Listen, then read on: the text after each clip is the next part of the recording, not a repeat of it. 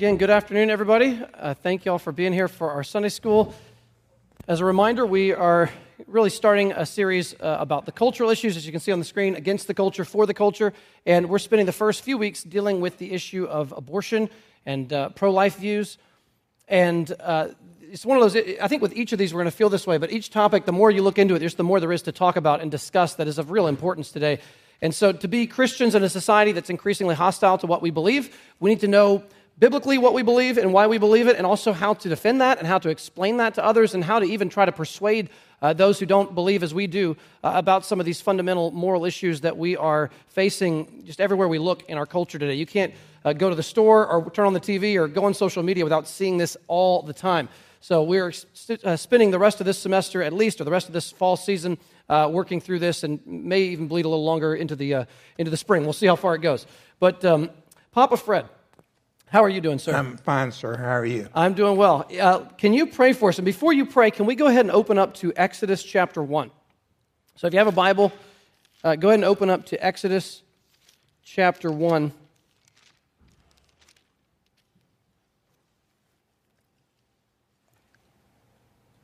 Are you ready? Papa, pray for us, please. Father God, thank you for your word, and thank you for Exodus. It's a beautiful story of redemption, how you led your people out of captivity and through the wilderness into the promised land, continuing the protection of your seed, the seed that was promised in Genesis 3, the seed of the woman.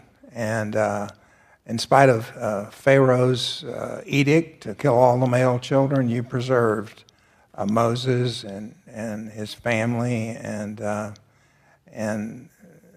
so that that seed would be preserved and ultimately result in the birth of the Messiah sometime later.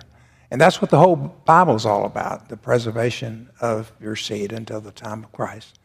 And what a beautiful story, and thank you that we have an opportunity to address the sanctity of life, the purity of life, the purpose of life, the meaning of life, the breathos of life. And be with us this afternoon as we open our books to Exodus. In Jesus' name, amen. Amen. Well, last Sunday, if you remember, we looked at some passages. We looked at Psalm 139 about God knitting us together in our mother's womb, how we are fearfully and wonderfully made. We looked at Luke chapters 1 and 2, where the same Greek word, brephos, for a small child is used to describe John the Baptist in the womb, leaping for joy, the baby. And it's the same Greek word used to describe Jesus outside the womb, being laid in the manger, brephos. So again, Scripture clearly teaches the dignity and humanity, the full humanity of the unborn. Exodus chapter 1 is a text we looked at a number of months ago, but it's a wonderful text about caring for the little ones, familiar story of Shiphrah and Puah, and we're going to read that together. So Exodus chapter 1, starting in verse 15. Then the king of Egypt said to the Hebrew midwives, one of whom was named Shiphrah and the other Puah, when you serve as midwife to the Hebrew women and see them on the birth stool, if it is a son, you shall kill him, but if it is a daughter, she shall live. But the midwives feared God and did not do as the king of Egypt commanded them, but let the male children live. So the king of Egypt called the midwives and said to them, why have you done this, and let the male children live? The midwives said to Pharaoh, because the Hebrew women are not like the Egyptian women, for they are vigorous and give birth before the midwife comes to them. So God dealt well with the midwives, and the people multiplied and grew very strong. And because the midwives feared God, he gave them families. Then Pharaoh commanded all his people, every son that is born to the Hebrews you shall cast into the Nile, but you shall let every daughter live.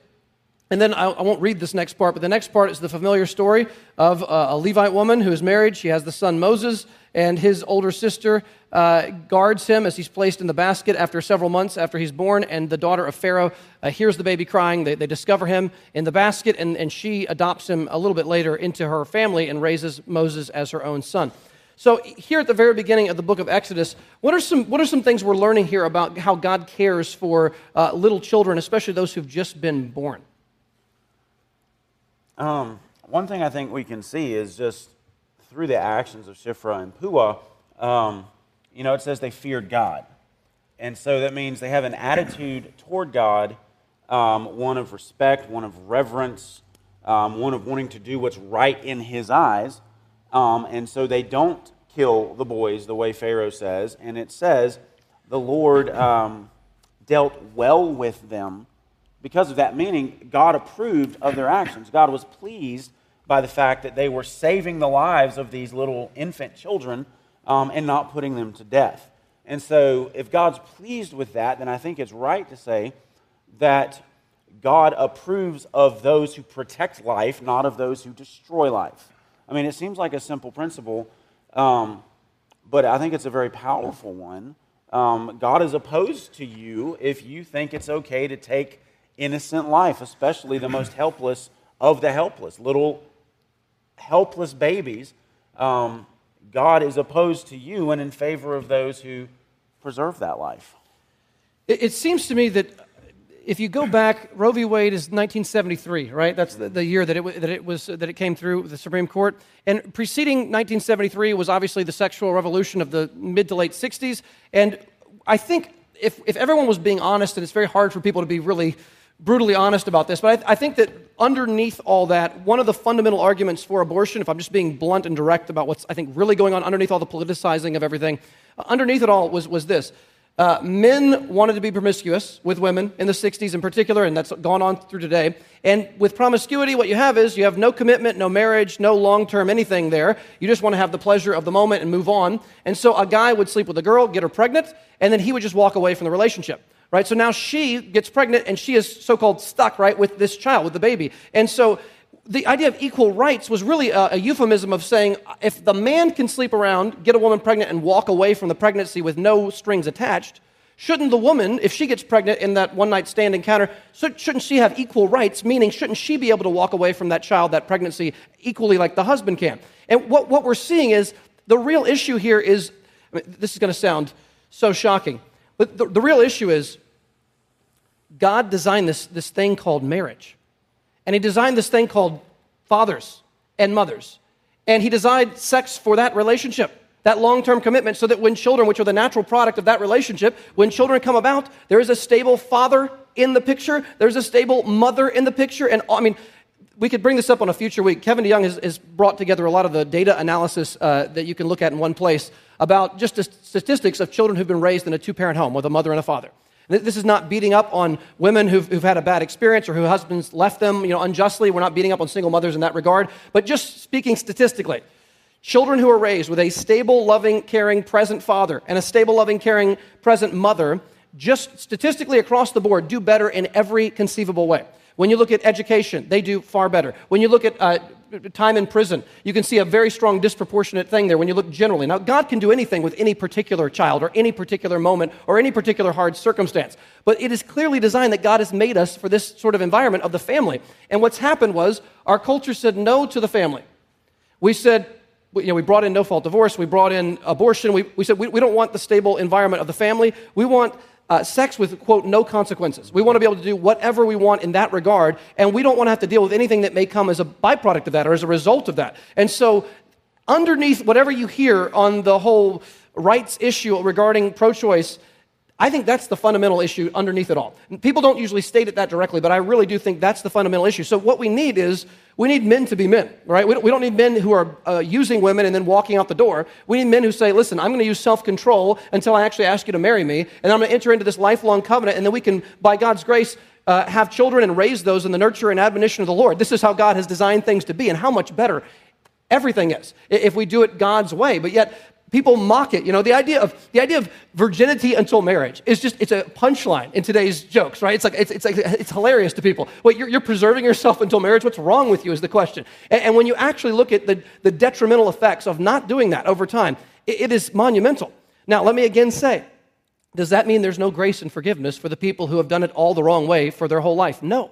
If we will repent right now, it doesn't matter what we've done for the last 20, 30, 40, 50 years of our life. If we'll repent right now, God will forgive us, and he can fix very damaged situations.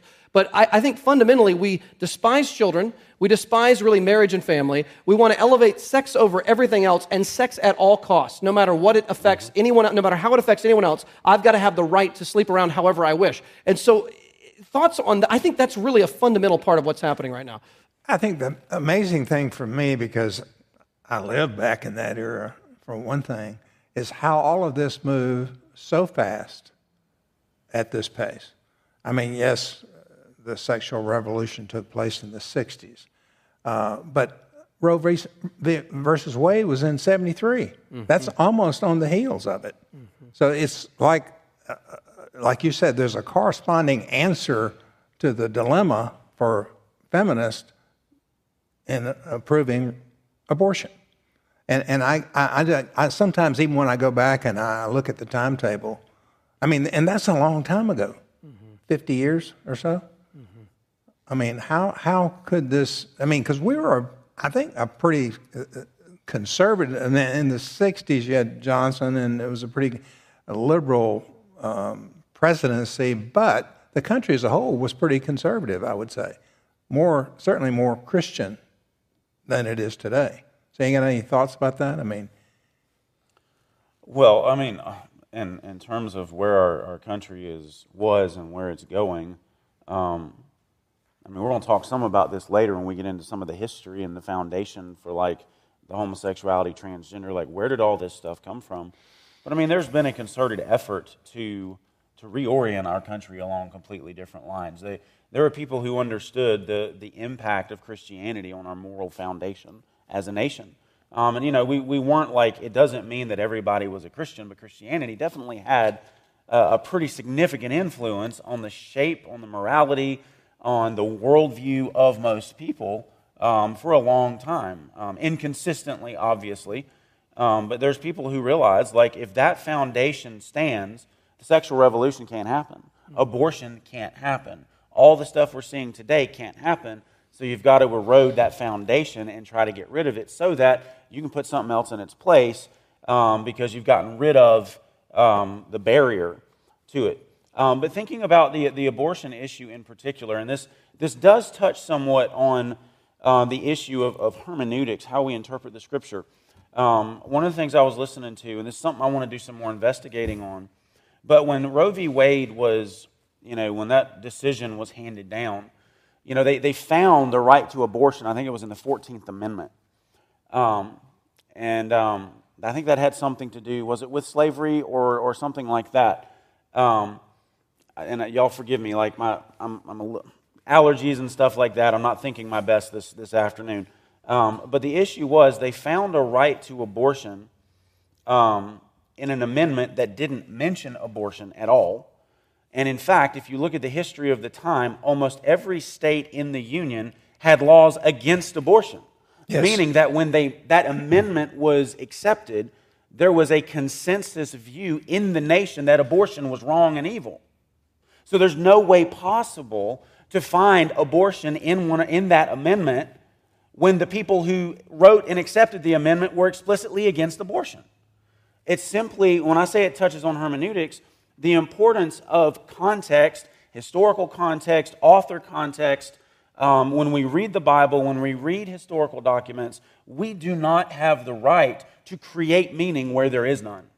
We do not get to insert ideas that were foreign to the people of the time when they wrote those things. People do that with the Bible all the time, and it's very unfortunate. And people do that with amendments in our Constitution. They just create things out of thin air because they don't accept original intent. And I mean, you know, we say authorial intent all the time with the Bible. Same thing with other historical documents. If we're really going to understand what those things meant, we've got to read them according to the intent of the author in their time and circumstances. And that set a precedent that courts, the Supreme Court and other courts, since then especially, they create rights. That if you read those documents, the Constitution and other things, there's no way those things are there. No way under the sun. But that's how they operate. Because they know it's not there. They've got to create it. And that's how they get away with it. Well, I know even into the turn of the 20th, I mean the 19th, I guess the 20th century, they used a biblical primer to teach spelling, for example. All based on Bible verses up until the 1900s and some. A few weeks ago, this is so strange, and this is not a recommendation. In fact, if anything, it's a criticism. But as weird a world we live in, the person with one of the loudest voices in our entire culture is Joe Rogan. Ladies and gentlemen, the former host of Fear Factor. You remember that? So Joe Rogan has somehow become the voice of our culture. I heard that his podcasts get an average of 11 to 14 million downloads per episode. And they're 2 to 3 hour long conversations where he just basically uses the F word like 4,000 times. That's basically all he does. But he has these long, drawn out, in-depth conversations with people. And I was surprised to see he had a Christian on, a guy from Babylon Bee, the Christian satire website, Seth Dillon, who appears to be a genuine Christian as far as I can tell. And this little clip, which has no bad language in it, this little clip is when Joe Rogan is interviewing Seth Dillon, and the topic of abortion just came up spontaneously. I heard an interview later with Seth Dillon. He said, I didn't know what we were going to talk about. And abortion just came up. And Joe Rogan is a little bit more, you could say, open-minded than some people, but he certainly is pro-choice. And so I want you to listen to part of this discussion between the two of them. You have here Joe Rogan, and then Seth Dillon will be the guy sitting across from him. But listen as Joe Rogan starts off the conversation with about, again, the most intense argument, which is the issue of abortion in the case of rape, which we talked about last week. But he jumps right in, and you can feel the intensity from Joe Rogan, and Seth Dillon has to defend himself. And I thought Seth Dillon did a great job because he doesn't back up 1 inch from the pro-life position. And I thought that was commendable, given that 11 million people are watching him, and probably most of them don't agree with him. So here we go. You don't have the right to tell my 14-year-old daughter she has to carry her rapist baby. You understand that? To look that woman in the eye who was the born of a rape. Do you understand that? That's a 14-year-old child. If a 14-year-old child gets raped, you say that they have to carry that baby? I don't think two wrongs make a right. I don't think murder is an answer to. I don't think murder fixes a rape. What if we're talking about an abortion when the fetus, literally, it's like 6 weeks, 4 weeks, 3 days? What if she just turned positive, just now, positive for pregnancy? I just disagree that. What if it just happened today? You can draw a line on when. You can't. Once life has begun, I don't think you draw lines. At the very moment. I would lay it out like this. I would say, it is wrong to intentionally kill an innocent human life. Abortion intentionally kills an innocent human life. Therefore, abortion is wrong. And let me stop there. He probably got that from the guy Scott Klusendorf that we've been quoting. That's a great syllogism, a little logical layout there. It is wrong to intentionally kill innocent human life. Abortion intentionally kills innocent human life, therefore abortion is wrong. He laid it out. I mean, that's a great articulation of the case for pro-life to Joe Rogan. I don't think any of the examples of how developed is it? Can it think? Is it conscious? Can it dream? Can it feel pain? So for you, it's the moment of conception. I think that if it's a human life, a distinct human life, then I think it's wrong to end its life. So you think that once the conception happens, there's some sort of a miraculous event, at the very moment, you could literally get to the point where the sperm cracks the egg. If you could scoop that egg out right there, would that be abortion? Okay, now I'm just going to pause as we go to figure out what he's saying. He's clearly trying to make our position look absurd. He's saying, look, you're telling me that the split-second sperm and egg meet there, that first moment when the sperm enters the egg, you're telling me at that moment, if you scoop that out, if you remove that, you've now committed an abortion, which we would say, yes, that's correct, once that's happened. But he's trying to make it sound crazy, and I thought the response here was really interesting. Listen carefully to what Seth Dillon says. Well, at some point you're going to have to say there was a magic moment that happened because you believe that we eventually become valuable humans, right? Well, listen, where's the moment where you think the magic happened? Okay, now, do you hear that? He's saying, listen, you may think it sounds strange that the first time you have a genetically new entity at the cellular level, that yes, I believe that's fully human, has an eternal soul. I believe all that is true. It's a human being, even at that embryonic state. But listen, if you reject that, which is scientifically the first time you have distinctly new life, you have the new genetic code, it is a new entity at that moment. So scientifically, we're actually backed up by science at this point. If you're going to pick another time, do you still have to have a magic moment somewhere, Joe Rogan? The answer is yeah. Either you're going to pick birth somehow magically confers personhood, going down the birth canal somehow magically makes you a person, or you're going to say it's at some other arbitrary moment in pregnancy. Like at the end of first trimester, you suddenly become human? Who says? Where are you getting that from scientifically? What's fundamentally, distinctly different about that child 1 second before versus 1 second after the third month? It's just arbitrary. So his point is, you may think our position sounds strange at first, but we have science on our side. That's genetically a new entity at that moment. It's a new life. Where do you say the magic happens? And Joe Rogan doesn't give an answer because it's very hard to give an answer on that. Okay, we'll keep going here. We're almost done. We start talking about harmful misinformation and the types of things that are considered, like that I say or that we tweet or the jokes that we make that are considered harmful misinformation. I'm like, well, what about calling that baby a clump of cells? I think that's harmful misinformation, because then you're encouraging people to kill it like it's nothing when it's actually a human life. It's a developing human life. I think abortion is health care the way that rape is lovemaking. If we want to use rape as an example, I think they're opposites. And it's like these are euphemisms that we use. We use the word healthcare. We're talking about a procedure that ends an innocent human life, and we're calling it healthcare. That's like calling rape lovemaking. And this is why it's such a human issue, because I see what you're saying. Life is valuable. Like, yes, and people almost were the victims of abortion, and they weren't. They went on to become these amazing people, and we would have lost them. Sometimes it's a failed abortion. Like, there's people who've survived like a saline abortion, but they lived, and now they're born. They usually go on, ironically enough, to become pro-life activists. Oh, well, that's crazy. Yeah. That's wild. But it makes sense. I mean, if that's what made you, wouldn't you be a pro-life activist? Probably would. Now, isn't that interesting? I don't think Joe Rogan's position changed an inch, but did he at least soften in his demeanor by the end of that conversation? He went from saying, "What are you saying about my daughter?" And then at the end he said, "Well, it's a very human issue, and man, you're making a good point. I could see where you're coming from." So I think we should not back down an inch, obviously, on this issue, but just be consistent in our logic and lay it out. And I think that people who are at least open-minded will begin to see where we're coming from. Reflections on that? I would say, too, the guy, Seth Dillon, who's being interviewed, like, his whole demeanor is commendable. Yeah. I mean, because this issue, man, it is so emotionally volatile. He kept his cool. Yep. I mean, he just kept speaking facts and kept his cool. He didn't get angry. He didn't start yelling and shouting. He stayed very calm and presented facts. The other thing, too, I mean, it doesn't always work that way, but when we compose ourselves in the right way, it has a way of disarming people when we don't ratchet up to the level that they think we're going to, because we're passionate about our position. Not that we at all, get rid of our energy and our concern and conviction, but we can communicate that in a way that's not wrongly off-putting. So I think, one, his demeanor is commendable, but two, in God's common grace, and this isn't really related to what we're talking about, let's be thankful that there's a guy like Joe Rogan on the other side who was willing to have the discussion.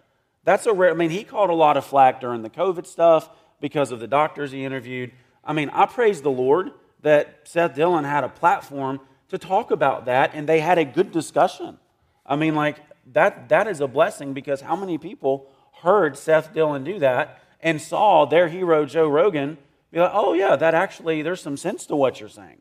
So I mean, praise the Lord for a platform that was someone of a different position who was still willing to have that conversation. And I think we, in light of that, as Christians, we need to make sure that people feel the freedom to have a discussion with us about issues like this. That, you're not just going to, we get called being Bible thumpers and all kinds of, wrong things. But I think it's important that we, in our interactions with people, give space for people to have discussions and ask questions and have pushback and, well, what about this and what about this and, well, you said this. And, because again, like, you can get discussions like that in the right circumstances. And again, it's not a guarantee, but we can encourage circumstances like that even more, depending on how we handle ourselves and how we treat other people as human beings. People who are pro-choice are still human beings, and we need to remember that when we disagree with them. They're horribly deceived. They're under a massive deception, and we're trying to help them, remove that deception so they can see the truth, but they're still human beings. And we need to do our best to make sure that they see, listen, I oppose what you're saying with every fiber of my being, but I'm still going to treat you like a human being. And again, in so many other circumstances, when we do that, it oftentimes opens doors for communication that otherwise would remain shut. I've seen it in apologetics a lot. I mean, I've listened to John Lennox from Oxford and Richard Dawkins' debate. And John's he's so cheerful, happy, funny. been blessed to even meet him and know him. And then Richard always gets in a corner and he gets his dander up and then he's angry. He's angry because Lennox puts him in a corner, but he does it in such a loving way. I mean, he has no response except to listen. So yeah, I can't agree with that more. I totally agree that we've got to keep our cool no matter what's going on. The calm conviction and the humble joy that can be present. Remember Stephen in Acts when he's about to be stoned to death? Oh yes. Everyone in the it's basically a courtroom, right? They're holding him on trial. Everyone in the room looked and saw that his face was like the face of an angel, which means the peace and joy of Christ was so over him that he looked like he was from another world. He was sitting there not fazed, not bothered at all. And as they actually began to stone him to death, as Saul, Saul, before his conversion's holding the coats, as they're getting ready to really throw these rocks as hard as they can, while the rocks are starting to pelt Stephen, he's praying for the forgiveness of the people around him, just like Jesus. And then he looks up and sees Jesus and he dies. But that's the way we need to be interacting with those who disagree and dislike what we have to say. Now, in the interview, they mentioned the idea of people who've survived abortion and gone on to talk about it. I want to show you a clip here. I won't show all of it, but this is a woman named Melissa Oden who in 1977 survived a saline abortion, which is what Seth Dillon mentioned in the interview. Listen to this. This is before Congress a few years ago. Parenthood's 2014 fiscal report lists as being completed that year. Based on these numbers, 897 children will lose their lives to an abortion completed by Planned Parenthood each and every day. Why do I find this horrific? Because I actually have a lot in common with them. I was meant to be one of them. I should have been just another statistic, but by the grace of God, I am more than a statistic. I come here to you today as a wife, a mother, a daughter, a sister, a master's level prepared social worker, and yes, as an abortion survivor. From a botched abortion to the dreaded complication, a child who lives, I've been called just about everything that you can imagine. But if you want to turn your attention up to the screen, as you can see in my medical records from 1977, kind of right there in the middle, saline infusion for an abortion was done, but was unsuccessful. And in other times throughout my medical records, you will read statements like, the complication of my birth mother's pregnancy was a saline infusion abortion. You could certainly say that saline infusion complicated the pregnancy. It has taken years to unravel the secrets surrounding my survival, to have contact with my biological family, and even medical professionals that cared for me. And although there are still unanswered questions, what I do know is that my life was intended to be ended by that abortion. And even after I survived, my life was in jeopardy. You wouldn't know it by looking at me today, but in August of 1977, I also survived a saline infusion abortion. And as Gianna shared, that saline infusion abortion involves injecting a toxic salt solution into the amniotic fluid surrounding the preborn child. The intent of that toxic salt solution is to scald the child to death from the outside in. For days, I soaked in that toxic salt solution, and on the 5th day of the procedure, my biological mother, who was a 19-year-old college student, delivered me after her labor was induced. I should have been delivered dead that day as a successful abortion. In 2013, I learned through contact with my biological mother's family that not only was this abortion forced upon her against her will at the age of 19, but also that it was my grandmother, my maternal grandmother, a nurse, who delivered me in this final step of the abortion procedure at St. Luke's Hospital in Sioux City, Iowa. Unfortunately, I also learned that when my grandmother realized that the abortion had not succeeded in ending my life, she demanded that I be left to die. I may never know how exactly 2 nurses who were on staff that day found out about me, but what I do know is that their willingness to fight for medical care to be provided to me ultimately sustained my life. And I know where children like me were left to die at St. Luke's Hospital. I met a nurse there who delivered a child much like me in 1976. She delivered a little boy after a failed saline infusion abortion. But she followed her superior's orders, and she placed him there in a utility closet in a bucket of formaldehyde to be picked up later as medical waste after he was left there to die alone. A bucket of formaldehyde in a utility closet was meant to be my fate after I survived that abortion attempt. I weighed a little less than 3 pounds when I survived. I suffered from jaundice, severe respiratory problems, and seizures for an extended period of time. And one of the first notations in my medical records by a doctor after I survived is that I looked like I was about 31 weeks gestational age when I was delivered. Despite the miracle of my survival, the doctor's prognosis for my life was very poor initially. My adoptive parents were told that I would suffer from multiple disabilities throughout my life. Yet here I am today, perfectly healthy. Yet I know it isn't just how abortion ends the life of children like me that isn't talked about in today's world. It's also not discussed what happens to children like me who live. I can tell you we are your friend, your neighbor, your coworker, and you would likely never guess by passing us on the street that we survived what we did. I'm just going to pause there, but my goodness. I don't know if y'all had seen that particular story before, but that is just... that is hard to actually think about for too long, what happened to her. And there's another woman, I may show it on another week, there's another woman who's sitting near her on the table who has a very similar story named Jana Jessen, who had the same exact thing. She actually shows an image of herself, or an image of what she looked like upon birth, and her skin had been basically burned with a kind of a black-looking thing all over her skin as a tiny baby. But she also survived. She has lasting health consequences as a result of what happened to her. But she's generally speaking healthy. But reflections just on what she just discussed? Just a thought. You guys introduced me to Scott Klusendorf, who's a spokesperson, pro-life spokesperson. Pretty compelling, but he introduced me to, I'm some of this is uncomfortable for me, and I'm a guy. I've also been in the military and all that kind of stuff. But he said that in the Lincoln was introduced by Frederick Douglass to pictures depicting slavery and the conditions of slaves on slave trips, ships and stuff like that, and that really turned the corner as far as Lincoln's compassion, I guess, for slavery as an issue in the Civil War. So sometimes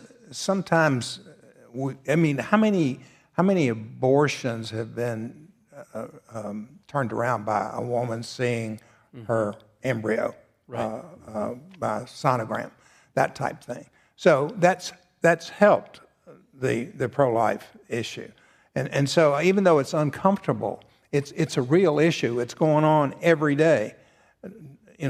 Thousands upon thousands of unwanted children are aborted every day, and that's a fact, not fiction. So even though some of this may be a little uncomfortable for some people, it's necessary, I think, to tell the story. Well, and it goes back to your earlier point. This is what makes consequence-free sexual freedom a possibility. What we just heard, it's so people can do what they want and think they're not going to have consequences. We live in a society that wants to indulge in everything and yet experience nothing negative. Think guys of all that's in. I see this because of advertisements. I refuse to watch shows like this where it's all about scandals and affairs and everything like that, and it's celebrated and they win Emmy Awards, and these actors and actresses are lauded and applauded for their roles and how spicy it was. And then the moment someone does that in real life, they are thrown to the wolves. And so like our society does everything to encourage it. And every time it is so hypocritical in so many ways, but it's all in order so that people can have sex without consequences. That's ultimately where I think, and that is an effect of human rejection of God. Like we have to go back. Romans 1 talks about one of the evidences that God has given you over to a depraved mind is that you engage in all kinds of horrible sexual sin. And it says in Romans 1, I'm not a prophet trying to say anything about where our society is, but I know what Scripture says. It says, though they know God's righteous decree, that those who practice such things deserve to die. They not only do them, but give approval to those who practice them. And so where our society is, where many people are, obviously there's a lot of people who oppose this, and I'm grateful for that. But where so many people in our society are right now, they're at Romans 1:32. They are approving of things, they're doing things they ought not to do, and they are approving of the people who do them. It talks about being inventors of evil. I mean, they're coming up with all kinds of ways to flaunt their sin. And so much of it comes to, it's interesting, so much of sin comes to deal with sexuality of some sort and the freedom to go against God's design and do what we want to do, however often we want to do it, in any way we want to. And what our society is celebrating, according to Scripture, means God's wrath's already being poured out, and the chief evidence is that so many hearts are so hard and callous to the evil and the sin that they're engaging in. And you know, that lady, her name was Melissa Oden in that last clip. You know, people say that abortion's about women's rights. What about her rights? She was a woman. She is a woman, right? She was being born. Where were her rights? So the idea, it's not for unborn women's rights, apparently. It's not for unborn men's rights. Let me show you a success story. We talk about Athens Crisis Pregnancy Center, which we love and support here. This is not from Athens, but this is a pregnancy story of a pregnancy center being a huge help to this particular woman. 90 seconds, listen to her story of what happened. Hi, my name is Leah Wingate. I already had one child and a marriage that had not yet matured in love. And once again, I was pregnant and very afraid. And without speaking to my husband, I went to an abortion clinic. I thought that was an answer. Well, while going in, I found two people that were basically picketing the abortion clinic, and their sign said, "Life is not a choice." And I still went in, but I had to leave out to go and get more money. And on my way going out, I was drawn to the people that were picketing the clinic. And I took their information. And on one of their signs, it had information about the Hope Center. So instead of going to the bank to get more money, I decided to go to the Hope Center, where I met people that were non-judgmental. They had big smiles. They took me to the back and they introduced me to my child for the first time through an ultrasound. I was able to see this life growing inside of me, hear the heartbeat, and nothing else mattered at that point. I wasn't afraid anymore. I heard and got to meet my child for the first time, and it changed everything. I didn't care about the arguments with my husband. I didn't care about the fear of the unknown or what could be. I was a mother. That's why the pregnancy centers are so crucial. Offering free ultrasounds, so women come in, they get the free ultrasound. This is not true, obviously not true all the time, but statistically, it's a pretty shocking number of women who will go in and get that free ultrasound. Some of us know people who work there or have worked there, and the stories are absolutely astonishing. Where when the mother hears that heartbeat and sees it, I mean, you know, as a parent myself, when you first hear that heartbeat and you see the little baby there moving hands and feet, and you can see the head, and you can see the heartbeat and hear it. It becomes so much more real. You know, a large part of this here is we just can't see the child. And now the ultrasound is this incredible common grace of God to let us see and hear the child very early in pregnancy. And so for many women and for men as well, it's been a turning point in their journey when they were considering abortion. You know, I'm thankful for people that do, I say picket, that are there to offer prayer, support, that type thing in these pregnancy centers like the Athens Pregnancy Center. Because, you know, again, as Christians, we have a different response. Ours is not a clinical response, it's a gospel response. And you know, everybody's got a story. And it's a spiritual matter that we're dealing with, not a political one. And John MacArthur actually mentioned this past week because he's in California, he's in Los Angeles, and their governor in California has been putting up billboards, and I found the billboard that was being discussed, and look at it. At first, you might not think much of it. It's just obviously a pro-abortion billboard, but look at it carefully. You may not be able to see it. Need an abortion? California is ready to help. Visit abortion.ca.gov to learn more. And then they quote Jesus on the bottom of the billboard. Love your neighbor as yourself. There is no greater commandment than these. Mark 12:31, paid for by Newsom for California governor 2022. So John MacArthur, who lives right there, MacArthur said he took 7 minutes out of his service last Sunday and said, I just have to say something about this. Using the words of Jesus to try to manipulate people into this loving your neighbor as yourself versus, again, do you see the word love has been completely changed? What we mean by love is completely not what Jesus meant. How are we loving the children? How are we loving those who are being neglected in such a horrible way and mistreated in such a horrible way? Reflections on when we see things along these lines? Well, this honestly is what makes the challenge all the more difficult today. Is before they didn't try to justify it with Scripture, right? Because they knew they couldn't when they were being honest, right?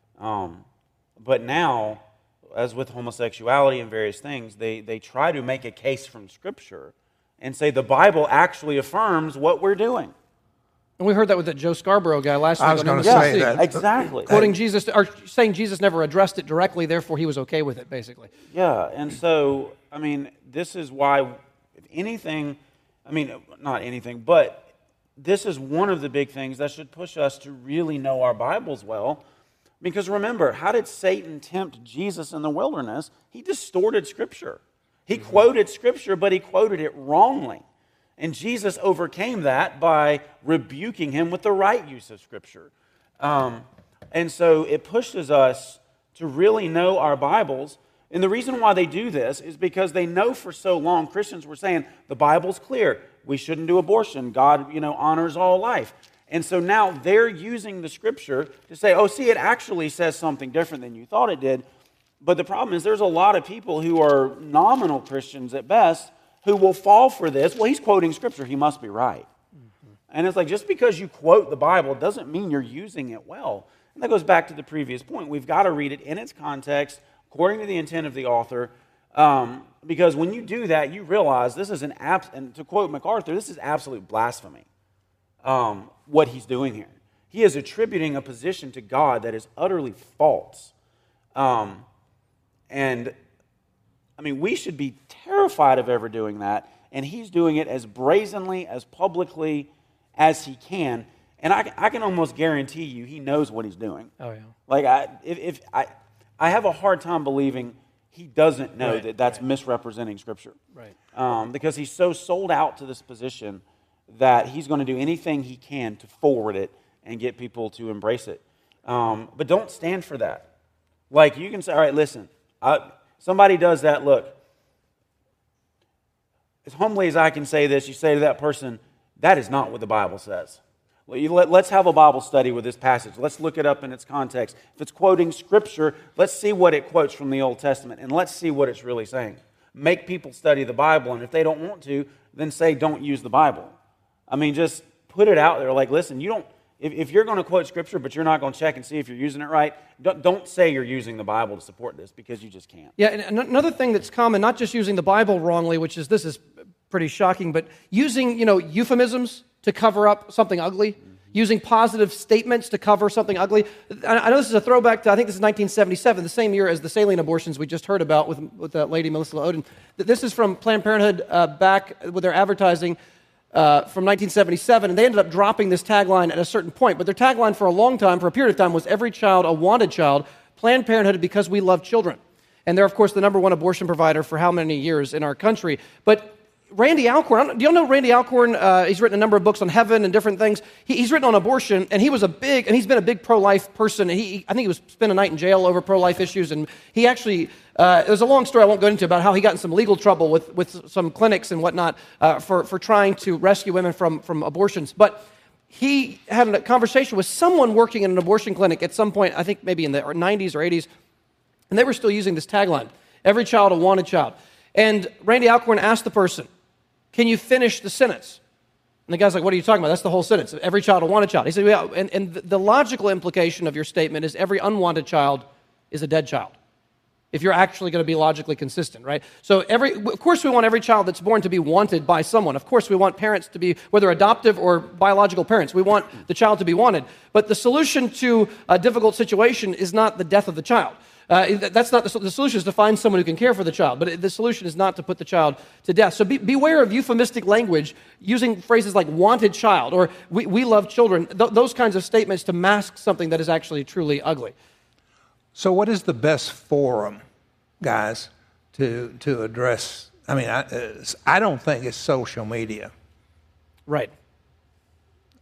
I mean, you can write books like Alcorn and others. I think personal relationships grounded in truthful public proclamation. Going back to what we talked about last week, we hit Andy Stanley pretty hard on that.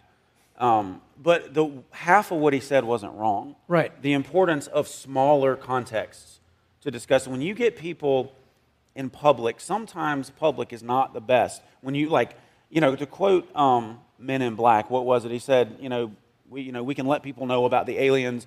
And he was like, look, people, a person is smart, people are stupid. And what he meant by that was you get a mass of people, you can whip up a mass of people, and conversation and dialogue is impossible. Right. There's a clear place for us to preach on this, to teach on this without apology, with full conviction. But that's not the only way we address it. Right. So much of this is going to be had in personal relationships as we get to know people, as we care for them, and they get to know us. Like, that's where what you hear from the pulpit and from platforms like this, that's where you start to work that into the conversations and really wrestle with it with other people. And so I think personal relationships are absolutely key to this, which again takes us way out of our comfort zone. It's easy to, well, you're just a pro-choice person, and to kind of put that category over them to where we almost dehumanize the person, and we don't want to do that. Like, we've got to be willing to have hard conversations and be willing to repeat the same things 100 times, before, by God's grace, the light starts to turn on and they start to see this. Sometimes it's quicker, sometimes it takes longer. But personal relationships, which is what the pregnancy centers do, it's personal. Mm-hmm. Right. It's they care for like she was saying, they cared for her. Right. She felt loved, she felt cared for, and so often that creates an environment where people are actually willing to listen. Yeah, and just real quick, when she said she didn't feel judged by the people at the pregnancy center, I want to be careful how we use the word judged. That doesn't mean that we don't have a judgment that says that killing the unborn is wrong. We have that judgment, and that's not wrong to hold that as a statement of fact. But it doesn't mean we treat people as less than us when we interact with people who've either had abortions or are contemplating abortion. We don't treat them like a Pharisee, like we're the Pharisee and they're the tax collector. We treat them like we're all fellow sinners in this together. So there's no condescending attitude. But we still have a judgment in the sense that we believe that morally this is not what God would have us do. Papa? What was the movie I encouraged you guys to go watch? Did you ever go watch it? Which movie? There was a recent movie you guys may know. It's been playing about abortion and I haven't seen it. Okay. Well, I think there's a lot of platforms. I'll find out and I will promote it next time. But we saw it just a week or so ago, and I texted you guys about it. But there's a very heart-rending story about it. And that's what we need to know. We need to get involved with some volunteering at a pregnancy center, so we know the issues. We know the individuals. It's a circle matter, not a row matter, as Andy says. Rather than coming from the pulpit, it's coming from somebody who cares in an intimate relationship, that type thing. It was the movie by the Kendrick brothers. Yes. Wasn't it? Yeah. Something, one of their newest ones. Yeah. Yeah. I do remember you saying that now. And it was excellent. I'm sorry, I can't recall the name. No, that's all great. right. I don't see very many good movies anymore. So All right, I'm going to go ahead and close us in prayer, so let's bow our heads together. Heavenly Father, so many different issues are on the table right now that we've been thinking about. We want to care for the unborn, and the way we do that is by speaking what is true about the unborn, that they are fully human, made in your image. No matter at what level of development, they are no less or no more human. Just because you're older or in a different location does not make you more human than someone else. And so, God, I pray that we would be able to speak passionately to protect the lives of the unborn. At the same time, God, I pray for these women who've had abortions and men who've encouraged them to get abortions. God, I pray for your grace to be lavished on them, that they would wake up and see what they have done, and that they would race to the cross. And God, you are a God who loves to forgive. You love to transform lives. You love to get rid of the darkest of sin. And God, we pray for the men in these situations who are promiscuous and sleeping around and getting women pregnant in different situations, but have no intention of being with these women for their whole life and want to take sex outside of marriage. And God, I pray for them that they would cease doing that they would repent, that they would trust in the gospel of Jesus and receive transforming grace as well. And God, I pray for the different states that are having to make major decisions right now and already have been about abortion now that Roe is gone. I pray for your common grace to be poured out on the political processes, that there would be just an enormous turn of the tide. There already has been in so many states where abortion would be banned and outlawed. And God, I pray for the church to rise up more than ever to volunteer at pregnancy centers and to even adopt children who need it and to be involved when possible in foster care and things of that nature. God, there are so many needs. And I pray that your bride would step up as your bride has done for so many years now, step up to the challenge and love women and children and men who need this and need so much help in these moments. And God, I pray for a turnaround in all of our society, all of Western culture, that there would just be a realization that the way we are dealing with sexuality is a dead-end street, and it leads to literal death and spiritual death and destruction, and that you would wake everyone up to just how this is a pigsty, and that like the prodigal son, we would get up and we would just return to the Father's home, and that the Father would come out and embrace us in our humility and in our repentance and in our grief over what we have done. And so, God, I pray that you would show us how great and big the gospel is in the midst of such a great evil in our society, and that we could love others well in the midst of this, and that there would be no self-righteousness coming from us, but a firm conviction and a love for others. And we pray this in Jesus' name. Amen. Amen. All right, the plan is to spend one more week on this topic. We've got several other things that we want to come at from a slightly different angle. So next week, Lord willing, we'll do at least one more week on this, and then the plan is to move toward the transgender issue after that. So we are done. Thank y'all.